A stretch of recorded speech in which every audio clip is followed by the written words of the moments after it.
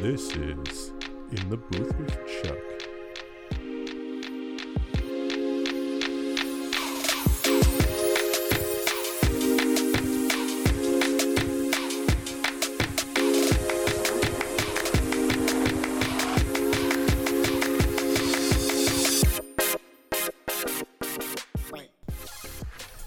Hello. On today's episode of In the Booth with Chuck, I am joined by an old friend, Tyler Dunn, also from at T Dunn SF Giants on Twitter, because apparently he wants to hide that he's into soccer these days. That's true. I'm hiding away from all the Manchester United fans. You know, they're all mad at me because I support the Glazers, other sporting team, and they hate that. So I have gone rogue, and I've gone to my baseball team for the end of the handle. We've gone rogue, folks. We've gone rogue. Apparently, you can't be a fan of baseball or American football on Twitter. Was there any specific event that was the tipping point to this? Because I feel like these sometimes end up being some pretty interesting stories. To be honest with you, there wasn't like one instance, as we both know, especially like we go to sleep and then British people and people in the UK and people in Europe are awake. So we're asleep. We wake up and then like you're in like 40 different people's mentions and it's like, how the hell did I end up here? And then they tell you this, you're that. So I was like, you know what? We'll just get out of the drama. We'll just get away from the drama. We got the Champagne Reds, as you mentioned at the top. That's a Twitter handle. We got MUF Chicago, who I do the podcast for. So I kind of get my little, my comments in on those sites, and then I can keep that kind of the personal account personal. And then I can just talk baseball like an old white guy. I mean, that is true. You're not getting any younger these days.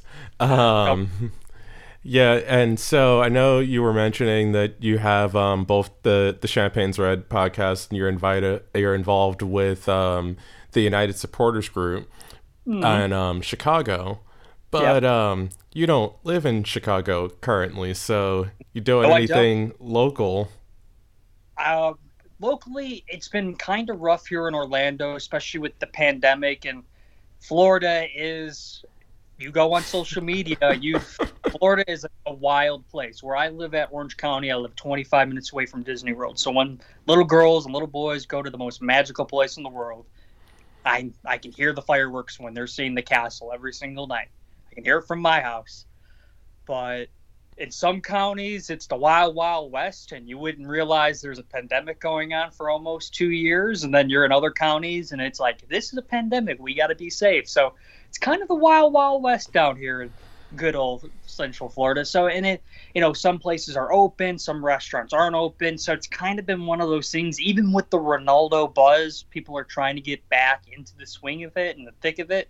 But it's just so hard with, your local spots closed or your local spots don't want to do certain stuff until, later in the afternoon when there's more business, more consistent business. So that's kind of been the issue down here in Central Florida currently. Yeah, I mean, that has been a really big thing, especially with the early games where either like your local soccer bar doesn't exist anymore, or it's like, so there used to be 20 of you coming for the 7 a.m. match, but now there's like 5, so it's not actually worth it for me to open up for you anymore. Yep. Sorry. Mm-hmm. And that's the big issue, is that people are just being safer. Those early kickoffs, could you imagine being on the West Coast? I mean, there was bars that were staying open, till 4:30 in the morning just for the game, and at 6:30 they close it down for like a half hour, an hour, switch out their team, and then have everyone for the morning kickoffs. So it's kind of one of those interesting things, and hopefully on the other side, more people are more comfortable going outside, and more of these businesses can pick up, and we can get more of those early kickoffs, 7:30 here on the East Coast. We can get more people going and being more comfortable, because at the end of the day, comfortability and safety is what matters for all supporters. Definitely. And I've only experienced that 4:30 West Coast kickoff once, and literally just from that I could never live out there. And the funny thing is, I wasn't even completely on the West Coast. Just Arizona likes to march to the tune of its own drum, Yep. and I had to wake up for a 4:30 Liverpool versus Sheffield United match. That sounds miserable. Yep. Two teams. Because Not two teams I want to wake up at 4:34. I don't care if they're paying me all the Golden King touch to them. I am not waking up at 4:30 for any Liverpool game or any Sheffield United game. Yeah, there I are think definitely. Burnley would be maybe number 20 on the list of like if I had to pick a Premier League club not to watch. I think Burnley's like tops that list for a 4:30 kickoff. So Like bless your heart if you're a Burnley fan. Like I couldn't watch that shit. it's funny because, like, I mean, I think on that teams I would prefer not to watch, like, realistically, both Burnley and historically Crystal Palace has been one of those teams. They're at least a little more fun so far this year. That's true. That's true. I mean, I'm excited to see Patrick Vieira, what he can kind of conjure up there, because obviously Premier League legends are kind of in vogue, real Premier League legends, because there's another Premier League legend and he's 20th in the Premier League currently, and he's not even a real Premier League legend, but he's 20th right now, and I was told this guy knew everything. He was the smartest man in the land. He stole all of Pep's tricks, and he was going to make it better. But I don't know about you. I'm looking at my cat right now. Lucy, it's not so good. -9 goal differential with 0 goals. Apparently, they build superstars over there at the Emirates, but I can't name one off the top of my head. Sorry. I think you're pretty good. Like, you deserve better than that shit. Hey, at least I'm not the one firing up the mic and bashing Arsenal today. So, I mean, just give me the lowest degree golf club in the bag. I'll bash it 300 yards down the fairway for you, Chuck. no, I mean, it's just unfortunate because it's too easy.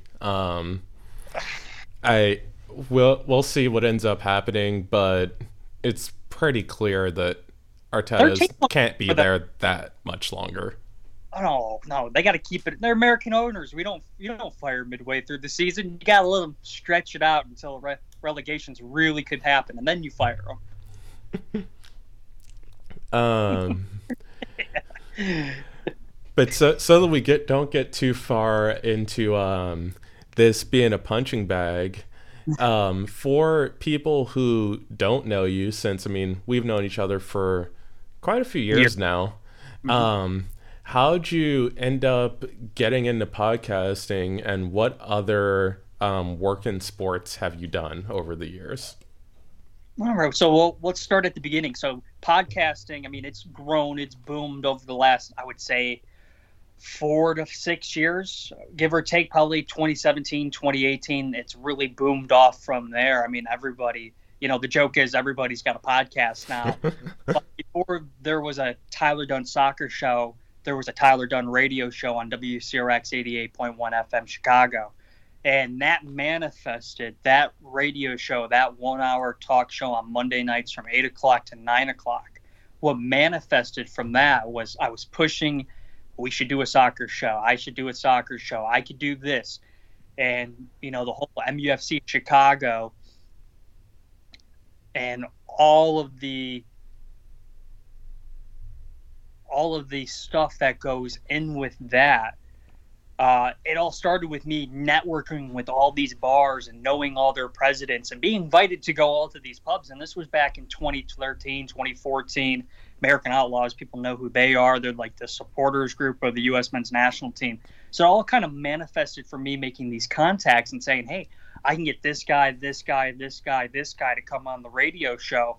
And sometimes we would do live radio interviews in the studio, or sometimes I would cut it up. I would do like a 40-minute podcast interview, cut it up into like a 21-minute interview, put the commercial breaks and everything in, and just run a long 21-minute interview. And then you'd have your topics, right? Start off with the Premier League. And then, you have we had the final 2 minutes stoppage time, some stupid shit like that I came up with for the final 5 minutes. I called it stoppage time, and we made these whistles. So everything started on the radio. And the original show I did was a Saturday morning sports talk radio show from 9 to 12 on Saturdays leading into the college football kickoffs. And I did that with a guy who's now a bartender at a strip club. That was an interesting but how I got onto his radio show and I took over his radio show. That's a story for another time. And then I've worked for the Bulls as a consultant in social media and PR. I worked selling raffle tickets for the Chicago Cubs and for the Chicago Fire. So I've worked for every sports team in Chicago except the Chicago White Sox. Man. Professional. I should preface that professional team because there's a lot of sports teams. Yeah, I mean, that's pretty impressive. And unfortunately, the Fire are the worst team that you've worked for.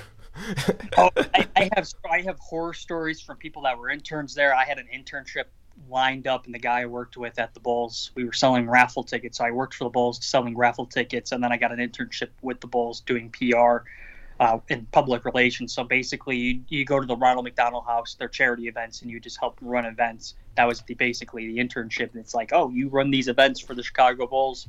Here's a jacket. Here's a polo shirt, and you just represent the Bulls and dress nice. But yeah, he told me they had him painting an office. This guy who worked as an intern, and they had him painting office rooms during his internship for the Chicago Fire. Oh yeah, you're just hearing stuff like, oh yeah, I would go here and you would expect this. And until they got Bastian Schweinsteiger, they were really the biggest joke of a franchise in MLS. And everyone thought, oh, they got the German legend. This would work out. Well, they're going to win the World Cup. They were going to win the World Cup if you believe the media members and the questions they asked. But yeah, the Chicago Fire, I have enough horror stories about working there that would probably earn me some text messages and emails that wouldn't be too nice. But yeah, so it all started from the radio show, went to the podcast, and then I kind of took a year. You know, the pandemic happened. There's a lot going on. I work in the medical business now, so it's kind of like you're working 12, 14-hour days trying to help our clients with COVID and getting them their supplies, making sure they're safe and happy with everything they're doing. So I kind of took a little break, and now, you know, Ronaldo kind of helped it, but it's kind of generated more of that positivity buzz in the podcasting world, especially around United, where, as you probably understand, Arsenal Fan TV kind of was what everybody was trying to go for a while. Everyone wanted to be the next Arsenal Fan TV or United Stan, and they wanted hot takes, clicky.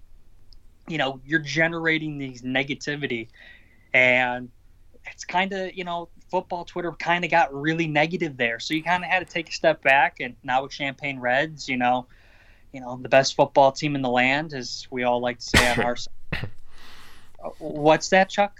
I mean, my striker didn't just walk out for a month and couldn't play while the rest of his club, his international teammates went back to work. It's okay. It's not his team anymore. That's true until they. Anyways, we'll talk about it. Anyways, but yeah, it all kind of manifested from there. Now we got Champagne Reds, and if you're a big Manchester United fan, you'll thoroughly enjoy it. It's a lot of kind of like this conversation, shit talking the other teams, and, you know, complimenting our players and talking about all the fun stuff. Sometimes the glory years, because when we shit, you know, you talk the glory years. Ask Arsenal fans; they've been doing it for a decade now. Definitely, and I mean, realistically, like even this year in general, with like the fact that you don't have the slow drip of games, the fact that fans are back in the stands, you can already see like the positivity just overall around anyone supporting soccer. Like it's because like at a certain point, like even just watching those games without fans just felt like a giant grind. Oh, it absolutely did. You know, you would turn on, let's just give an example, Liverpool versus Sheffield United, especially if it's Sheffield United at home. You know, those fans have looked for years and years to face Liverpool, for example, and then you take them out of that environment and it's so sterile. And we watched so many home teams drop points this past Premier League season because that home fan advantage is true. And I mean, it allowed away teams to kind of play more like a home team because they just had better players. There wasn't this anxiety in the players. You rush that pass 1 second later. As you mentioned, the word sterile was a really good way to looking at it. And the poor quality teams, you know, on their day, the crowd's bumping and, you know, the beach balls are out and everyone's celebrating, the party favors are out, and you pull off a 3-2 victory with a bunch of long balls and set pieces and you had no right to win. You kind of steal that away, and that adrenaline and momentum. It really hurt the smaller clubs or the clubs without as much quality. That momentum of the fans, it really took it away. And to have them back. Definitely. And I mean, and you saw, like, I mean, literally day one of the Premier League season, when Brentford took down Arsenal, like, you immediately saw, like, what fans back in the stands meant. And you continue to see it. I mean, I was already running some numbers earlier that basically home field advantage is back. With, I mean, I'm going to stall for a second while I pull up the actual numbers. But I remember seeing something, and it was like almost a half a point was the difference between like the, 2019, 2020, and then the pandemic season at 2021. So, yeah, the away teams are allowing almost an entire goal per game more. Because the average is 1.07 goals allowed for the home team and 1.77 goals allowed for away teams. Also doesn't help that Arsenal and Norwich really got thumped by City in their revenge games. I mean, that's fine. City's going to do that to a lot of teams. That's true, except United when we beat them with their best generational talent player that didn't want to stay under Pep Guardiola.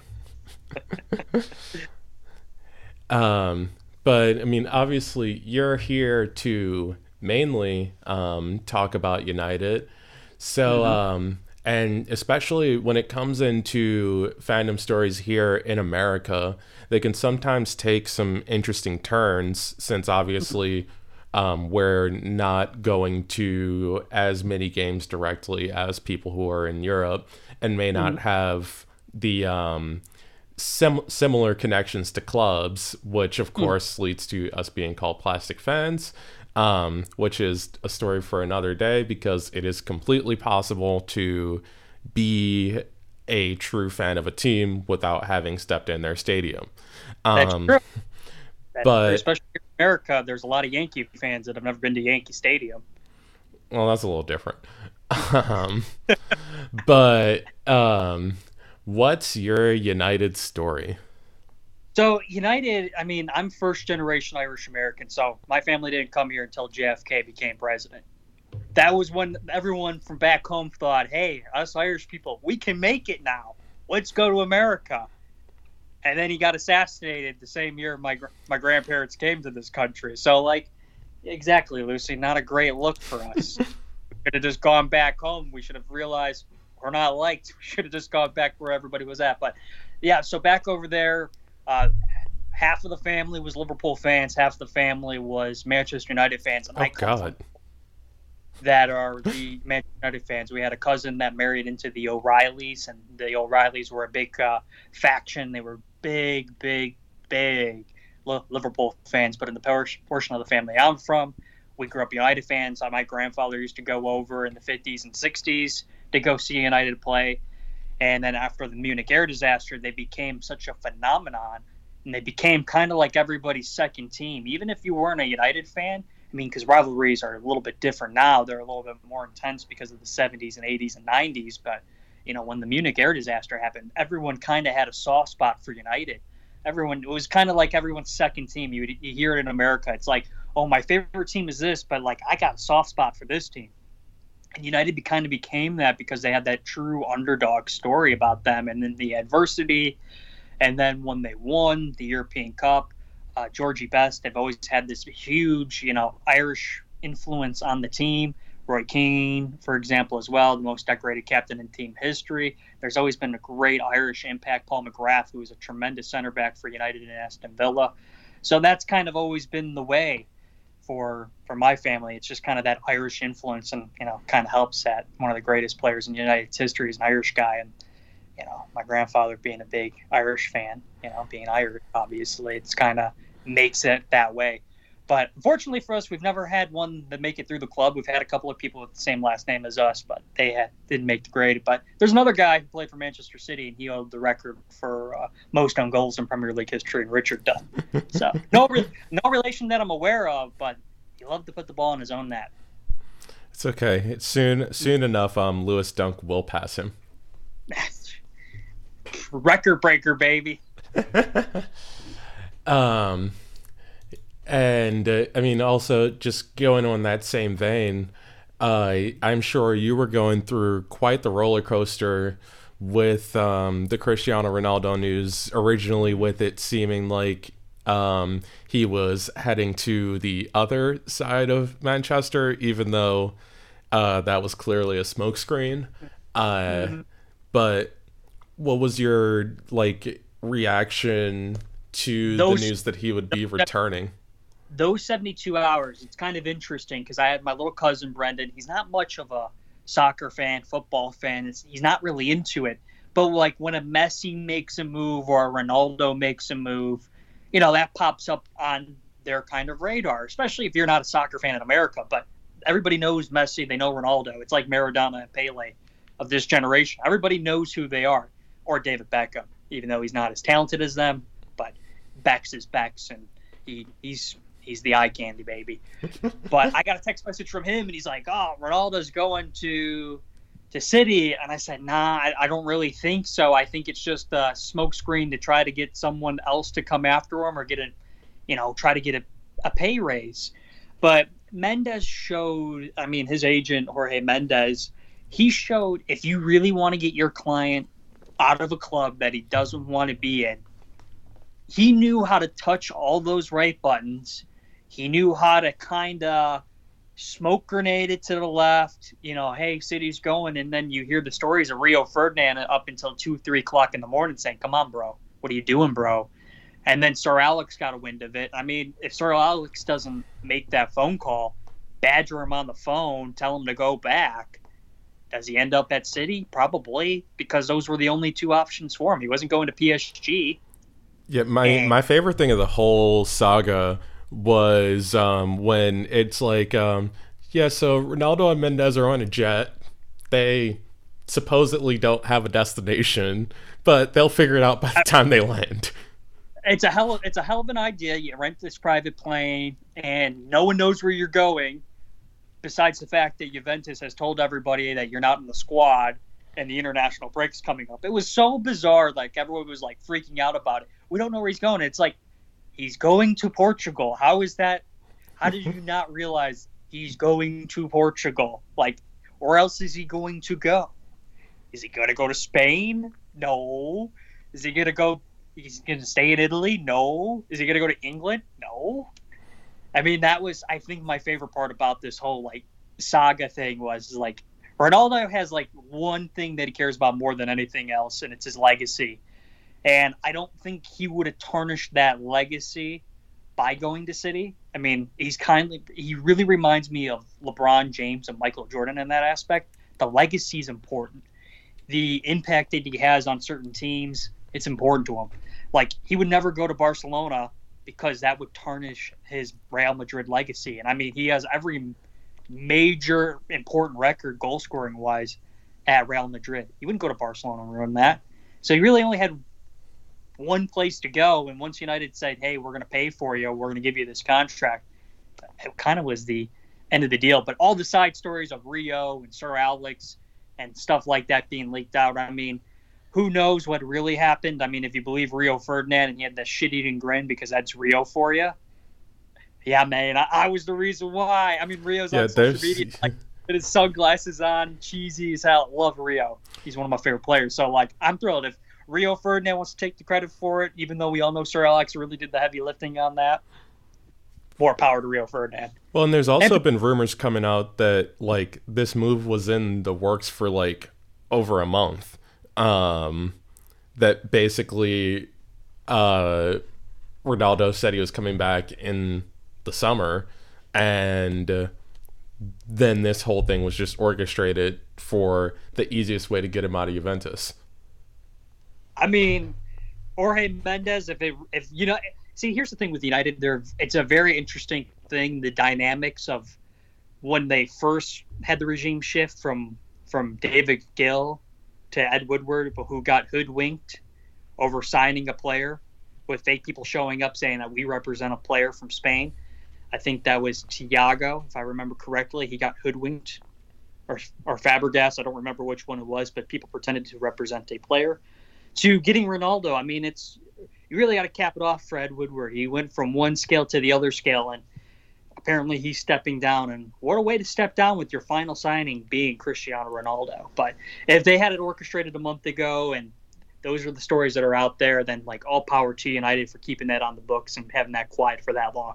Because in today's media and today's world, keeping something quiet for that long, it's nearly impossible. Because everybody's got a leak, everyone's got a squeaky wheel. That's why the Danny Ings signing was one of the signings of the season. Like, you literally blinked and he moved from Southampton to Aston Villa. Mm-hmm. His signing's pretty interesting, and I know you probably have discussed this before. I don't think he's a luxury signing by any stretch of the imagination, but I kind of like Ollie Watkins, and I thought he was doing a great enough job to kind of lead the line. But a guy goes down with an injury, and you have £100 million in the bank, and you want to have that extra reinforcement on the front line. More power to you. Yeah, can't go wrong. Yeah, I'm definitely interested to see how Dean Smith is going to end up using them together now that Watkins is back, because obviously, like, Villa has been struggling. You kind of expect that because replacing Jack Grealish is not an easy thing. And then also with the fact that, like, Leon Bailey hasn't really been available yet, they're really just going to... I mean, this game week is going to be the first time that they've had really most of their first team ready to go. Well, it'll be kind of interesting to see how the whole Valbuena situation down in Argentina, Brazil situation, how that works out if they let them leave the country, the 4 Premier League players. So, yeah, for Argentina, because unfortunately I have to pay attention to this because 2 of the players who were stuck play for Spurs. They have left to go to their little quarantine day camp in Croatia. Oh, nice! So how long are they in Croatia for? Are they missing this week's match? Yeah, so they're gonna miss this week's match. So for Spurs against Palace, and then they're also gonna miss like Spurs' Europa Conference League match. Villa just has the one match. And then they should be available for the next match after that. Not sure where Davinson Sanchez is these days because, as far as I'm aware, he is still with Colombia. So he could potentially end up missing Chelsea, which won't be fun because he's actually had a really good start to the season. And could be like my club and just tell all the South Americans they can't go and have fun with their South American teammates. Well, that's what I really want to hear more about what actually happened with this stuff, because it originally seemed like teams gave their blessings for these players to go. And then now it's like reports are coming out that like Spurs didn't give Romero and Lo Celso permission, so they're going to get fined when they get back. Well, I know Ole was asked a question about Cavani, and he says, just remember who pays you. I know where my loyalty lies. Just remember who pays you. And then they all decided not to go after that comment came out. So, like, more power to Fred. Love Fred. I love the pastor. He played a lot of games for Brazil. Made it to a semifinal. He played like 9 games for Brazil. He could take like 3 matches off for him. Yeah, I feel bad for Cavani losing his minutes, his number. Hey, this is a good thing. So spin zone, last year he wasn't fit all the time. I mean, he's a 34-year-old guy who understands like, hey, I can't carry the load. Ronaldo's the same way. He thought he was being depended on too much by Juventus. And you got to manage these guys. It doesn't matter how good of an athlete you are. Once you get up there in age, you got to manage your fitness. You got to manage your minutes. And I think Cavani's going to have a huge impact on games. I mean, if he was available for Southampton, look at it last year, the reverse fixture. We were 2-1 down. He comes on, he scores 2 goals because he plays that center forward position better than anybody at United. And then once you get him and Ronaldo on the same field with Sancho and with Mason Greenwood and Bruno, there's a lot of options and a lot of smart footballers. And I think Cavani's going to have his most impactful season for United in his 2 seasons. And hopefully we can end it with a nice cherry on top for Mr. Cavani before he goes back to South America and be with his family. But I think he's going to have a big impact. I think he has a lot to offer. Even though it looks like the window might be a little closed on him, I think there's a French striker whose his minutes will dwindle because of this more than. I mean, he doesn't exist to me. Oh, Martial, he doesn't exist to you no more? Nope. He has a whole Twitter. He has a whole Twitter. It's Martial FC. You should go and join it sometime. They get really angry when you tell them, like, hey, man, he's not as good as a striker because he can't use his left foot. He's too one-dimensional. He's Dan James out of form, basically. Last, 6 months, Dan James has been more impactful for United than Anthony Martial. I mean, you're not wrong. No. With United signings, because I mean, coming into the season, they were essentially pegged as being the 3rd or 4th best team in England. Are these signings enough to raise their ceiling above that, or is the fact that they still did not sign a defensive midfielder just not addressing the elephant in the room? See, it's a very interesting one because I feel like the elephant in the room was that right wing position, which they finally fulfilled with Sancho, because for the longest of time, they really lacked a true right winger for years and years. I mean, it was Antonio Valencia, and then Bengal said, hey, you're going to be a right back. And then no one played right wing for a half a decade for us. So, I mean, that was the big one for me personally. And then Victor Lindelof, I mean, it's unfortunate for him. I mean, he's not a bad center back by any stretch of the imagination. But Rafael Varane is a different caliber of player. And, I mean, it sucks for Victor Lindelof. He's not a terrible player. He's prone to that one major mistake a game that, for United got capitalized more than most teams in the Premier League. And he's always kind of been the victim of that kind of mistake. Well, yeah, and that's one of the things, when you're a center back like Lindelof, you can't play next to a marauder like Harry Maguire.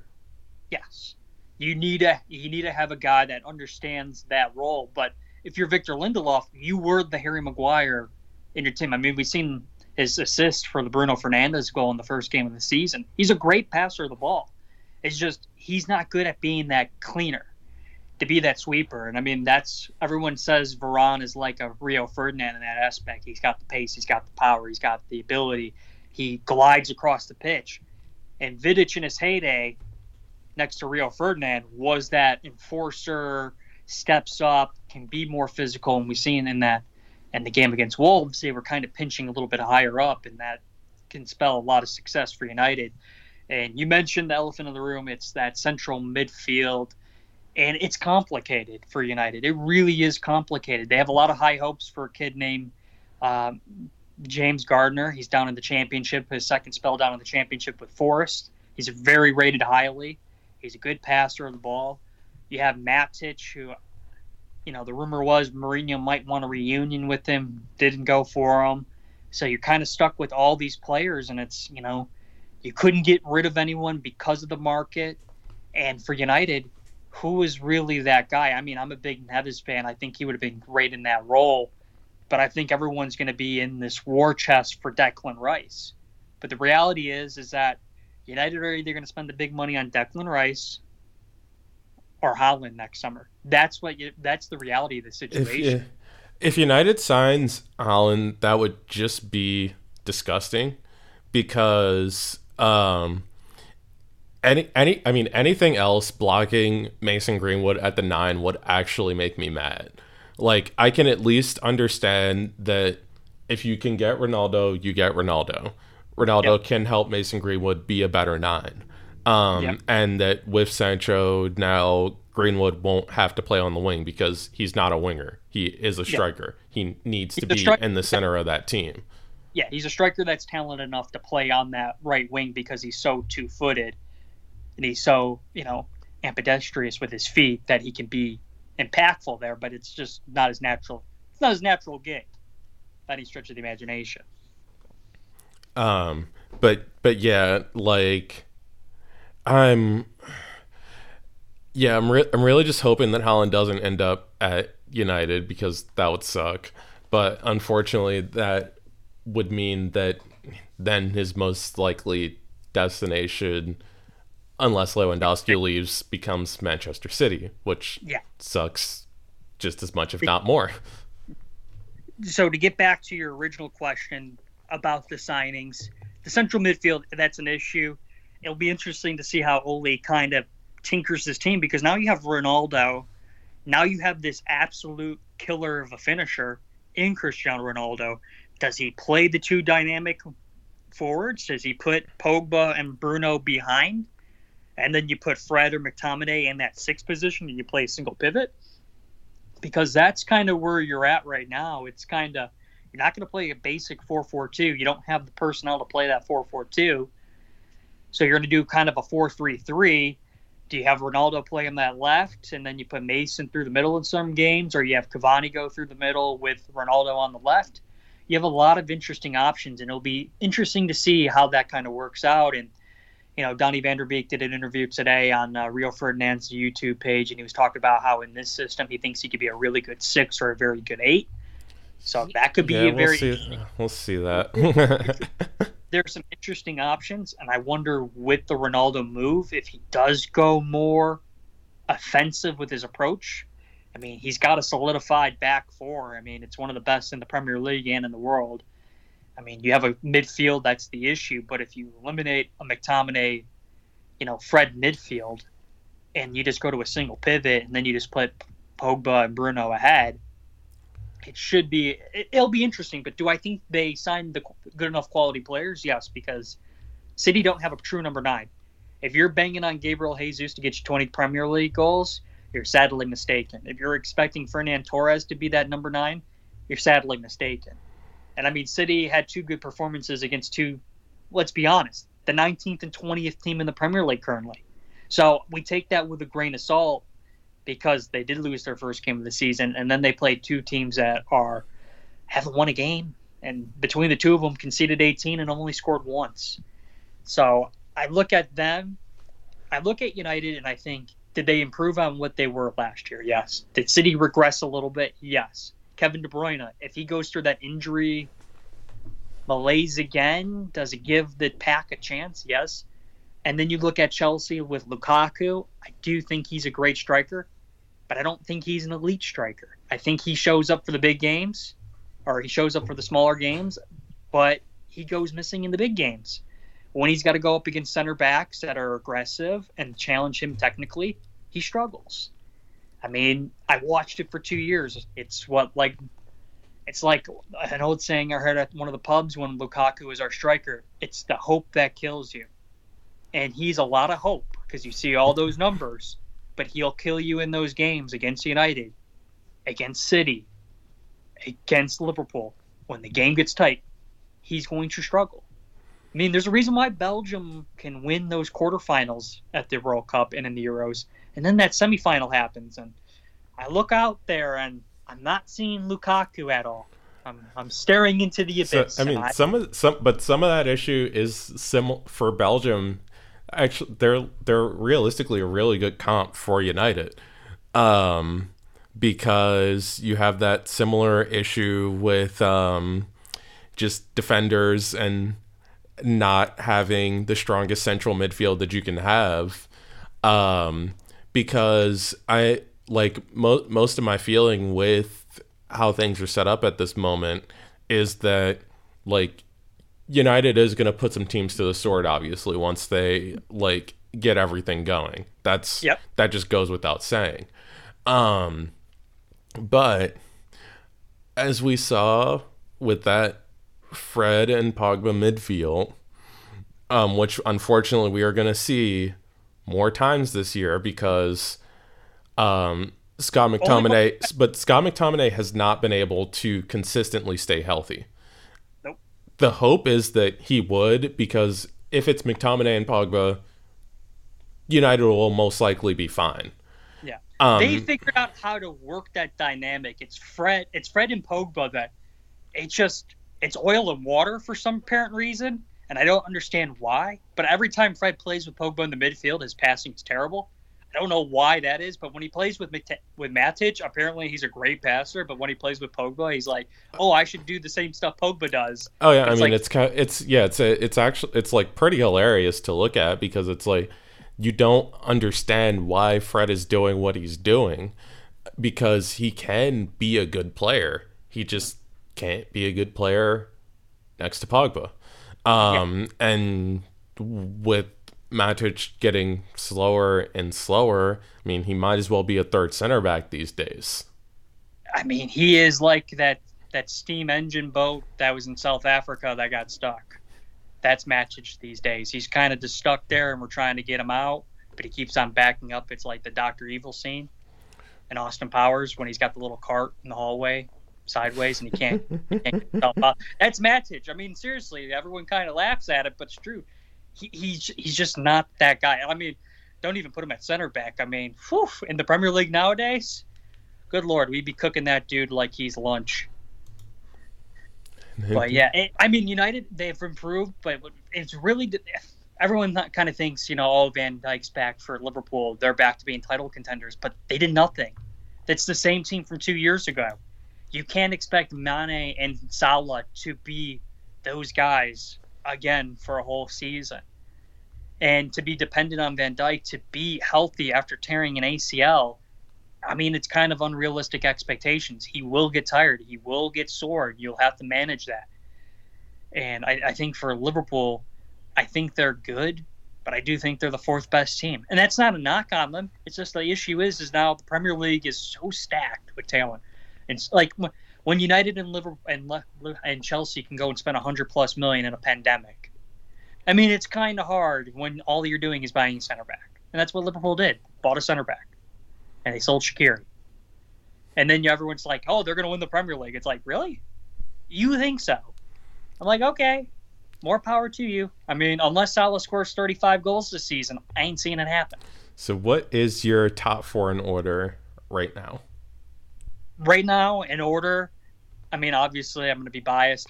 I can't help myself. It's United. And I think it's City, it's Chelsea, it's Liverpool. I mean, poor Leicester City, they'll be hanging out in the third and fourth place for, 90% of the season. And no, they won't. And then the wheels go, because that's the Brendan Rodgers Classic, baby. We'll be there at Christmas. We'll see you at New Year's, high at Valentine's Day. Then St. Patrick's Day they get a little boozy. They take the car out for a spin. They're a little wobbly, and then the tires fall off in May.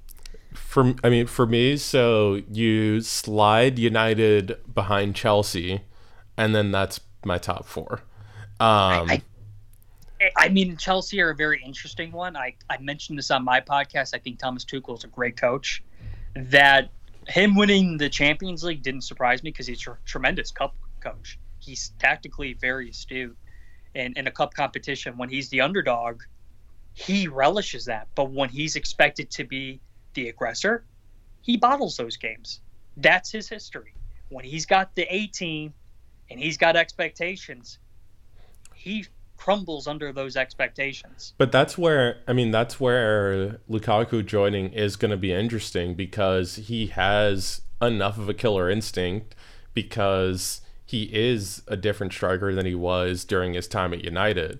That's true. I do think he's improved.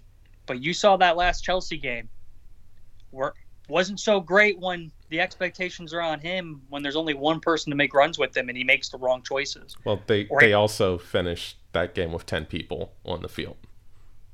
I mean, those are the realities. They are, but he'll be a 20-goal scorer. He will be a 20-goal scorer, but when Chelsea fans need him to show up in those big games, it won't be like last season when they magically made it to the Champions League final and they won.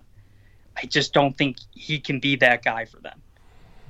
I mean, I think considering the depth that they have and the multiple 11s that they'll be able to play with, that they're going to make things pretty interesting. I do like Chelsea team. I like the pieces they have. It's just I watched Lukaku for 2 years, and then I've seen him play with Inter, and he had the best team in the land. But when he didn't have the best team in the land with that Inter team 2 years ago, they didn't win the league. When you're the best team and the expectations are to win the league, and that Juventus team was pretty fucking terrible. And Pirlo, bless his heart, I don't know how he made it all the way to the end, but he saw out that adventure. And he was as arrogant as ever, saying, we got to play my way.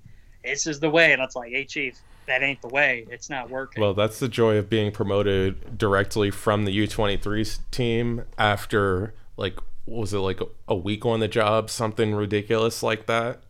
Everybody wants to have the next Pep Guardiola. That's the issue with all these clubs, is that they're hoping that they'll get the next Pep who comes through coaching the youth team, and that voila, win Champions Leagues. He goes to the next club. He wins Champions Leagues and titles. Well, he didn't win it Bayern, but he won tons of titles. And he got there and got cheated a couple of times against Real Madrid. But those are just other topics for discussion. I mean, I just can't wait to see what Jesse Marsch ends up doing. I mean, Jesse, if you look at the way everything's panning out, you get bought out at RB Leipzig once the Bayern coach goes somewhere else. So, yeah, I mean, for America, we could go to Bayern Munich. Yeah, it's unfortunate because, I mean, because of both Marsch and Brendan Aronson, I've had to kind of bury the hatchet with the non-US based Red Bull teams. Because, I mean, you can't. I have to root for Aronson, and you can't help but root for Marsch as an American, because we need someone to surpass what Bob Bradley did in management, and he's in the process of doing it. Mm-hmm. He's doing a great job. He's doing a tremendous job. I'm very happy for him, and he plays a good brand of football too. His Salzburg teams are very, very exciting. And then, you mentioned Aronson, your guys. Philly just keeps on producing. Everyone likes to talk about that FC Dallas Academy, but if you really think about it, Philly are producing top talent basically every single year. Well, you have other clubs struggling just to get someone in the first team. You guys got dudes in the first team in Europe on a consistent basis. So, awesome. And the other United specific thing that I had, since you're one of the few people who I haven't actually seen bashing this player left and right, is what are your expectations on what Daniel James will bring to Leeds, finally getting his move there that United ruined 2 years later? So it's interesting because Leeds ruined it originally, and then United came in that following summer and then took him. There was pictures. I mean, they were leaked. He was there. He had a January transfer to Leeds. He was in the jersey, and something happened. I don't know what happened. It fell through. The next summer, United kind of swoop in, and that's kind of the history of United. They always like getting these raw, talented, pacey wingers that have upside. Daniel James, for all of his technical faults, because technically he isn't the most blessed player. We can all recognize that. You watch a United game, he's always, unfortunately for him, he's the weak link. But when you watch some of those early Ole games, when he was playing against City, Dan James is basically playing as a utility right winger or left winger in those games to give protection to the right back, to Wan-Bissaka, or to Luke Shaw. For what he lacked in natural talent, he made up for with energy, desire, work rate. I mean, he had created the most chances out of any United player at the Euros for Wales. I mean, hang your hat on that. That just shows you he may have limited opportunities, but he can make the most out of what he has. And I think in this Leeds team, he will get better technically. He will be more, what's the word I'm looking for?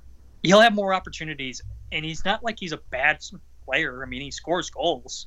I wouldn't be surprised if he had 7 to 15 goal contributions in the Premier League. I think that's a reasonable expectation for him. And if he hits that 15 mark in goal contributions, the Leeds fans are going to be excited.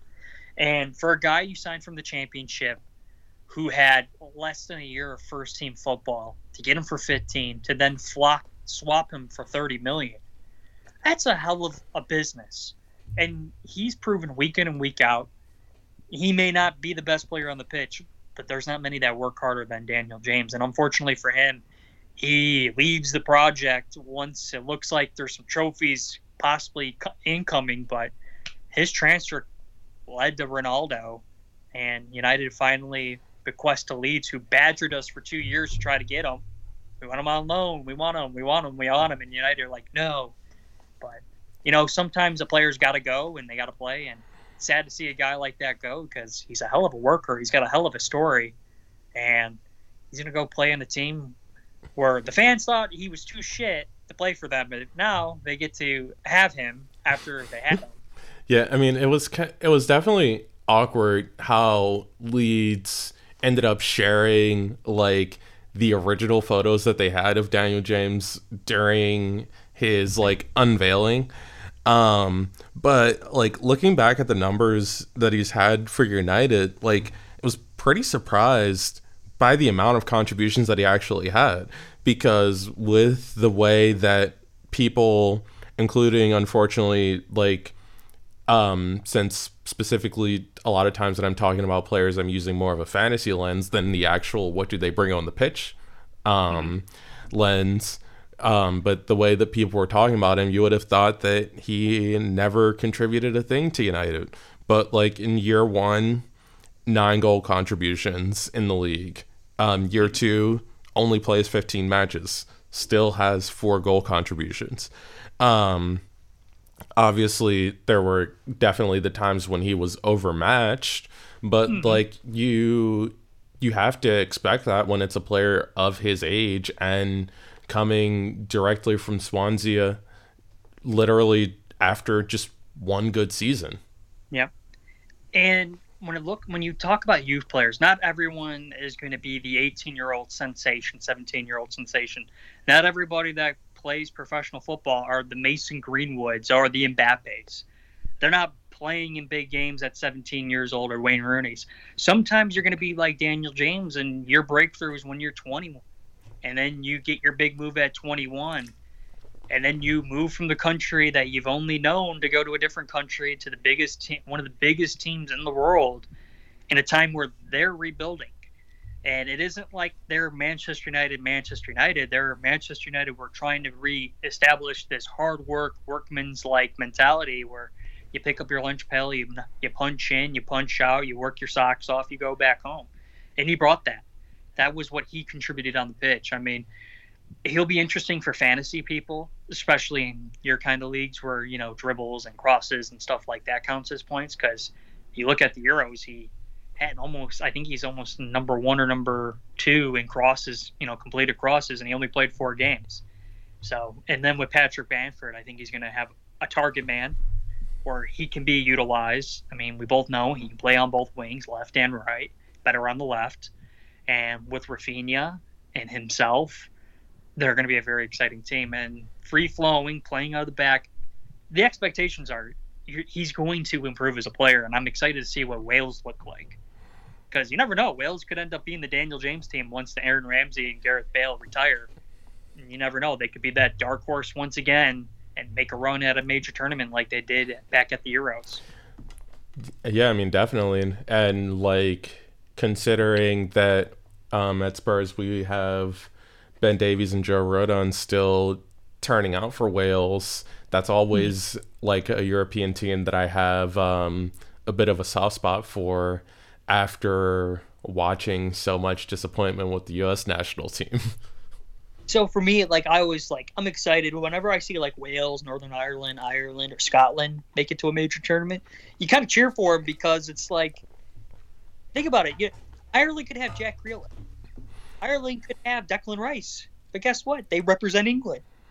Yeah. So when it's funny because like that specific thing, to tease something that I'm looking to do in the future, is that I need to have a discussion with Ronan Murphy, writer for Goal and one of the like chief watchers and of the Ireland national football team. Fucking ridiculous, man. We could have Jackie Grealish with those short ass socks on in that beautiful green and gold, but no. You get Ida and Troy Parrott.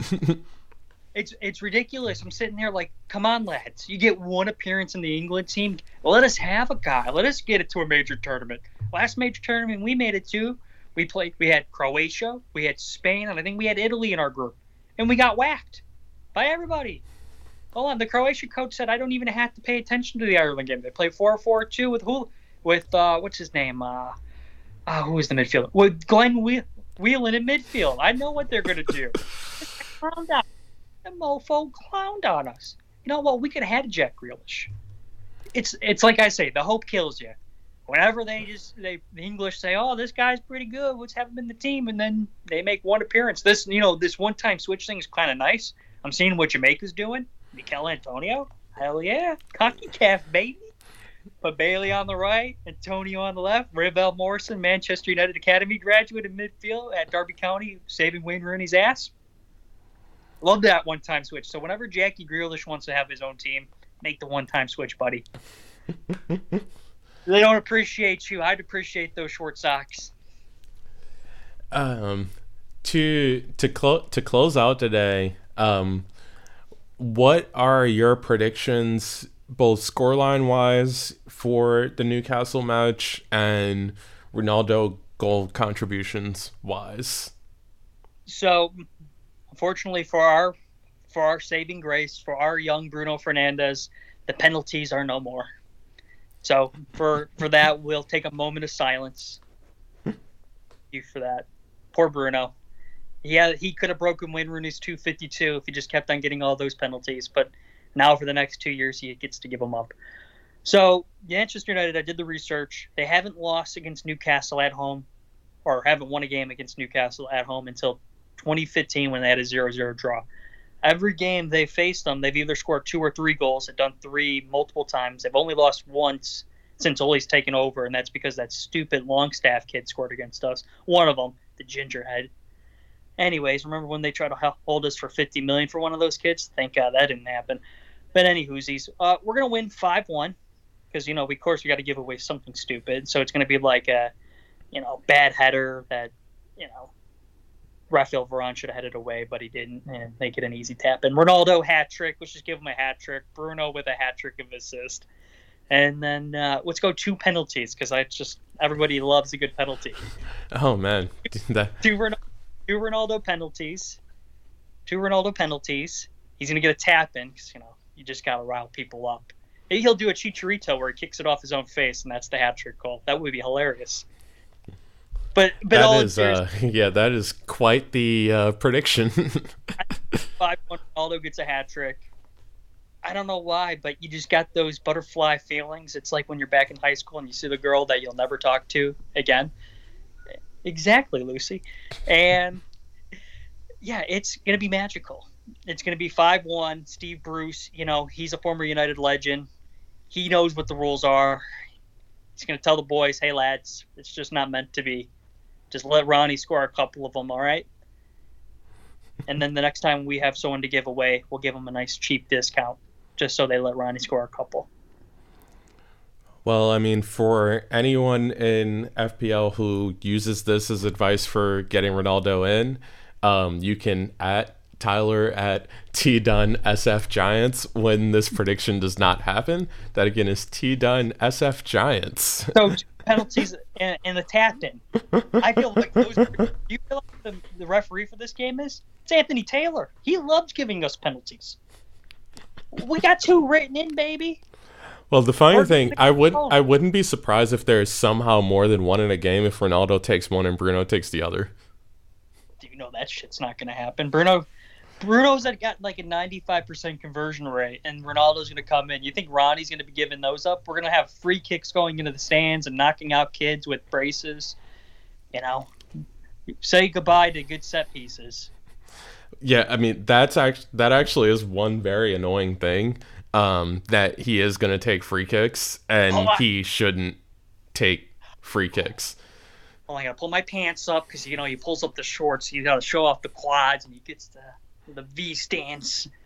I've seen lots of grown men do it, and they pretend to do it. It'll be great when him and Rashford do it together, and they're both standing there with the big V's. But we all know Ronaldo's going to take it. But, you know, Marcus is going to get there. He's going to be like, Ronnie, I can do it too. I practice. I saw the videos. I do the same thing you do. Nope, not today. Not today, but then again, to everybody, it's going to be a fun time. He's back in the Premier League. There's some negativity with that, and I want everyone to realize that even though he's back in the Premier League, don't forget he's done some shitty stuff, and it's going to be kind of awkward to have that legendary person in the league when he has some issues where he can't even come to the country that me and Chuck are recording this podcast in right now.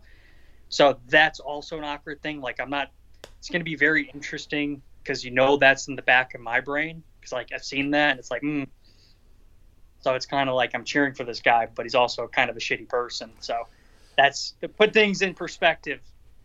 You know, yeah, I mean, it's not all great with Ronaldo. It's nice to have him back in the Premier League, but the reality is that he's got some issues, and people shouldn't forget about that either. Yeah, it is an unfortunate compartmentalization that you have to do with watching sports in general because a lot of times you do end up supporting some pretty shitty people. I mean, we've already seen quite a few Premier League players get nailed.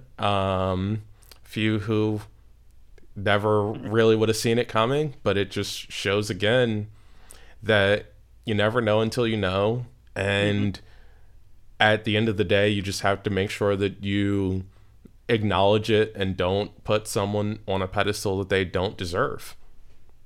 And to end it on that, Marcus Rashford, he's trying to feed the kids and maintain the kids, make sure that they're fed and they're taken care of, and families in the lower and mid class are being taken care of. So for some people, they don't deserve to be on the pedestal, but our young king, our wonderful philanthropist, humanitarian, Mr. MBE, Marcus Rashford, he's done a lot of great stuff. He's a kid. He's younger than me and Chuck, and he's done so much. So even though we got one shitbag, at least we got Marcus Rashford. So he can score all the goals, break Wayne Rooney's record, and then we can forget about that guy too. Yeah, I mean, it's wild what he's done. But yeah, Tyler, thanks for coming into the booth with Chuck today. It's a pleasure for inviting me. We probably rambled on longer than you probably wanted to, but I've always enjoyed chit-chatting with you. I hope everybody that listens to this podcast keep on listening. Chuck is one of the smartest, funniest, kindest guys out there. So there's not a better person to have a show like this to chit-chat and grow the world of soccer through conversations like this. There's not a better guy, and I'm glad to be on the show. Thanks. I appreciate it. And obviously you're more than welcome to come on at another point in the future. And then you can find me on Twitter at Chuck Booth Sport. That is Chuck Booth Sport, not sports. And I have gotten to the bottom of all of the hosting issues with the podcast, so you now can find it anywhere that you listen to your favorite podcasts.